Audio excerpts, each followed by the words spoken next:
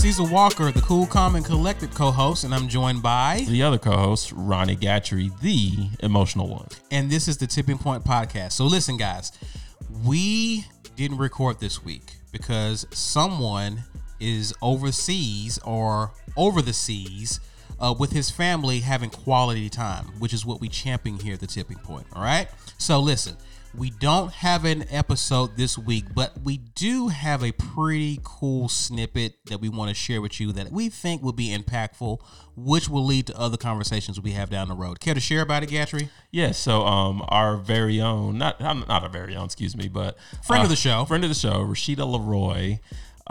We were sound checking her Black Love episode. If you haven't listened, check it out.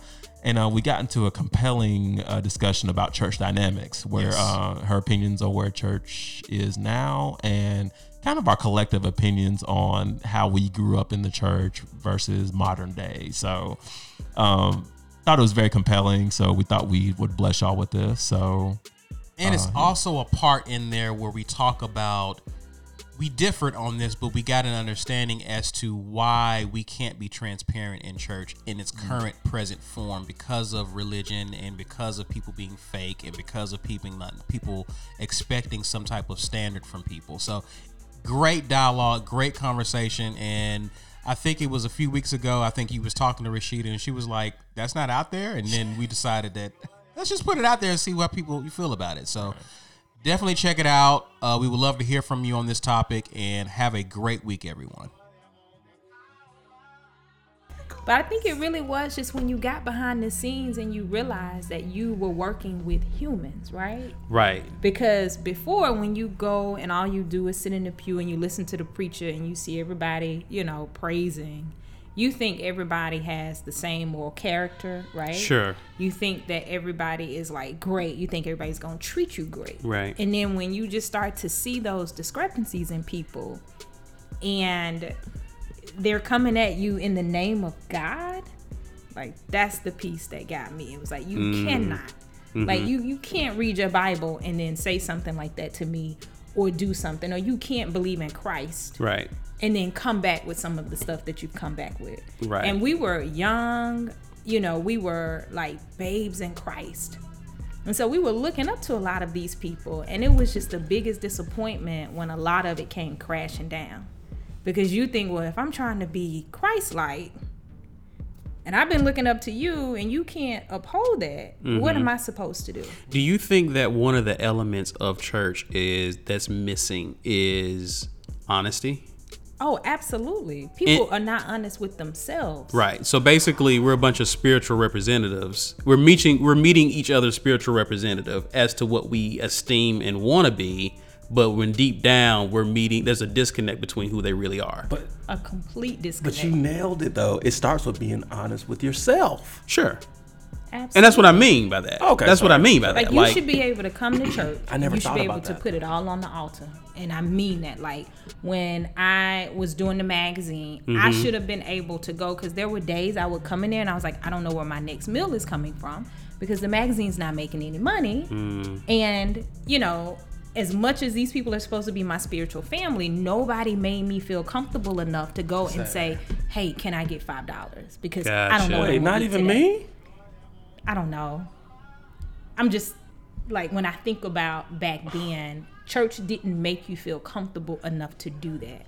We were young adults at the time. And So how do I look? And I think oftentimes most people, again, because we're so busy putting our representative in front of people, we can't be transparent about the real battles that we have back home or when we get in our car, right, that are waiting on us. And that's what I love about being at A2. Now, they don't do membership or anything like that, so I don't know what you call it, but it's just like, to me, I feel like you have those people, just normal congregation, and in church leadership, that are just like, put on the table, what are you going through? Right. You know? And it's just like, okay, I'm going to put it on there, I'm going to own it first, and then I have somebody on the other side of that conversation that's genuine, that is going to pray, not judging help me through this. You're not concerned that they're going to tell somebody what you told them, and then they're not trying to, I don't believe in like trying to fix people's lives, right? Like, sure. Like, assist me with what we know we can do for each other. But at that point, like, I still have to take the steps I need to take to get to where I need to be. Sure. Right. Regardless of what Right. that is, right? Right. But that was my number one issue. It was just like, and I love the term the spiritual representative, because that's what it is. When you meet people for the first time, what you get their representative. What their endeavor or aspire to be. Yeah.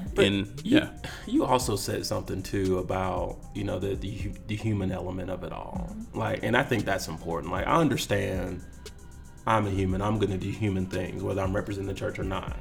But there's the other side of it. There's a responsibility part to where, again, it starts with being honest with yourself. You have to own the fact that you're human, but you still have to understand that I represent something bigger than myself that could deter someone else's impression of Christ, And essentially. That's a good point. And I think that responsibility's been mishandled.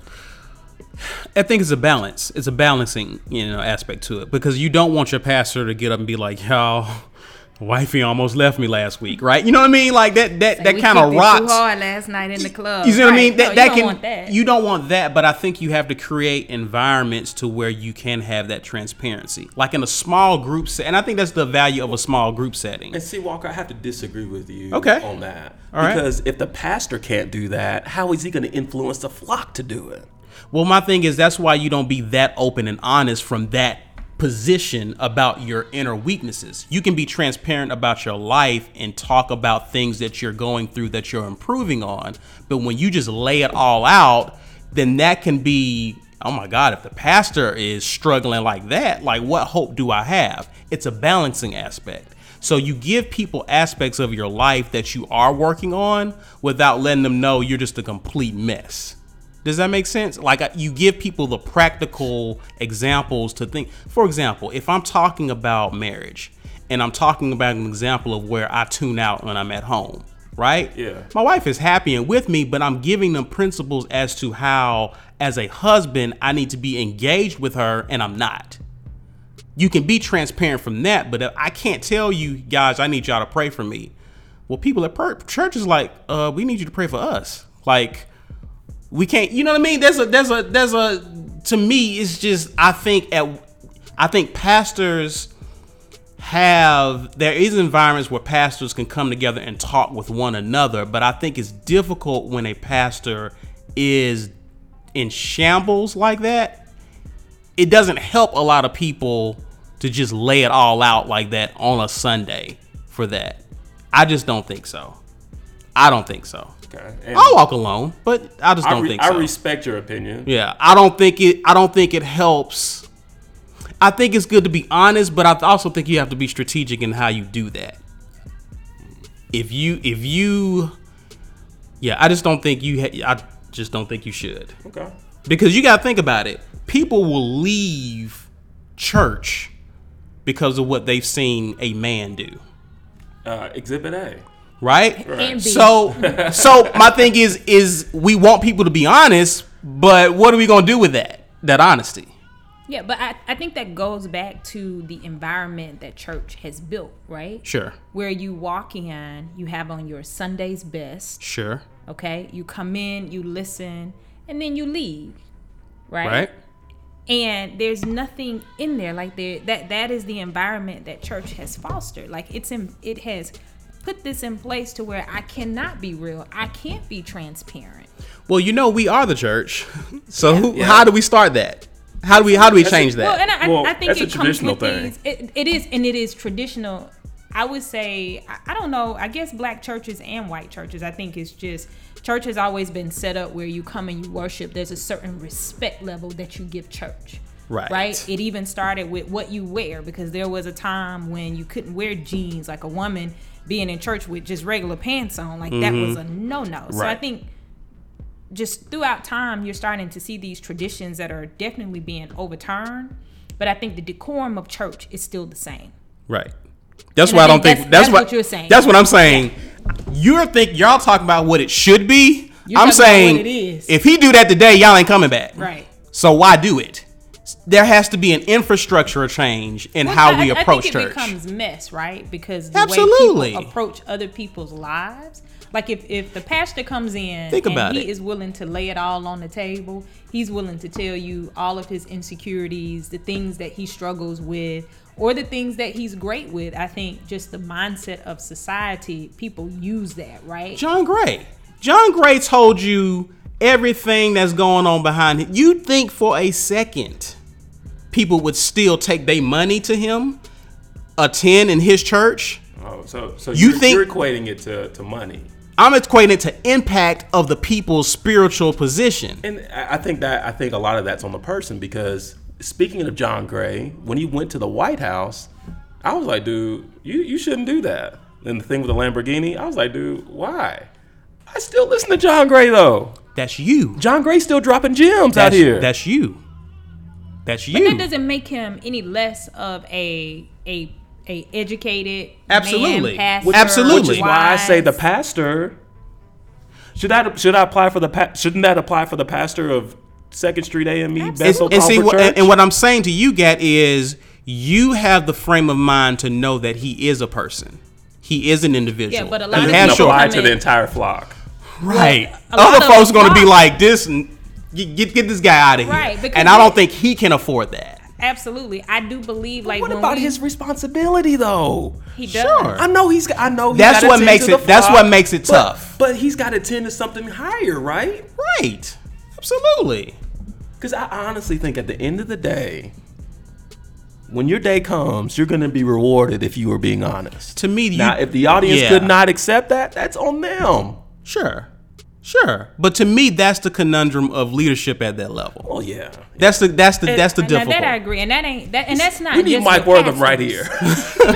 That's Right. just not with pastors. Right, Anytime you get to a right. certain level of leadership, there is also a certain level of like you have to close yourself off. There's a certain level you can burn where, out. well, not even that, because the way people view leaders, Right. right? The way Right. people view leaders. And you have to remember people come to church for so many different reasons other than God. A lot of times people project their expectations of God onto a man or woman. I struggled with that. So if Big time. if he And I shows you struggle with it any too. if Okay. he Well, shows it's you not a any current- it's not a form current of struggle. weakness Yeah, outside it's of an what everyday struggle. Yeah. Absolutely. And see, but I think the blessing to that, and forgive me, Walker. Go for it. I believe the blessing in that for me is I was around the Thomas Settles, Mm-hmm. the Thomas Beavers, men that have grown in ministry to leadership positions.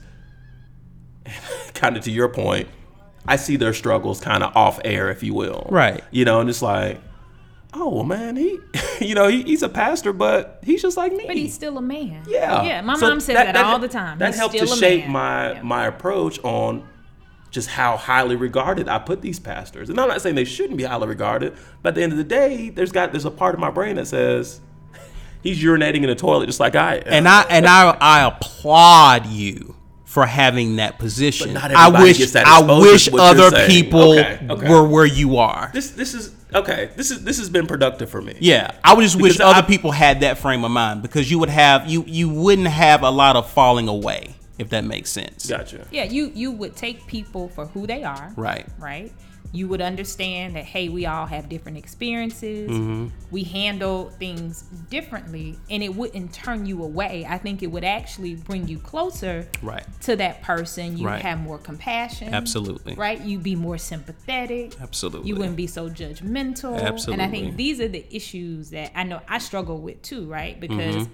I do put pastors in a higher regard than I do just a regular And male we should. or female. And we should. Yeah, because they have said to us, they made a commitment to us that they were going to live a righteous life based off of this word. Right. So when you make that commitment to me, then I expect you to do that.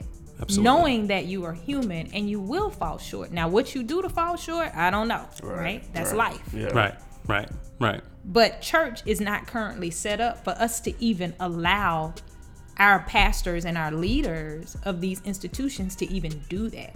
And tradition is And absolutely, reason. And tradition is the reason. And when I think back, I love 6th Avenue with all my heart. Like when I think about spiritually where I started, I got baptized by a pastor who is now incarcerated, Paul Holman, who is from Birmingham. Continue. You know? No, okay, no, you looking at me this is compelling. What? So he got caught up in a scam not too long ago. I think it's been a couple of years. I don't know if you guys read the headlines, but JC CEO at the time, the executive director, also got indicted for money laundering. And he was caught up in that. It's public record. So and I'm not naming names or saying anything bad. I'm just setting the scene. I got you. So anyway, he baptized me.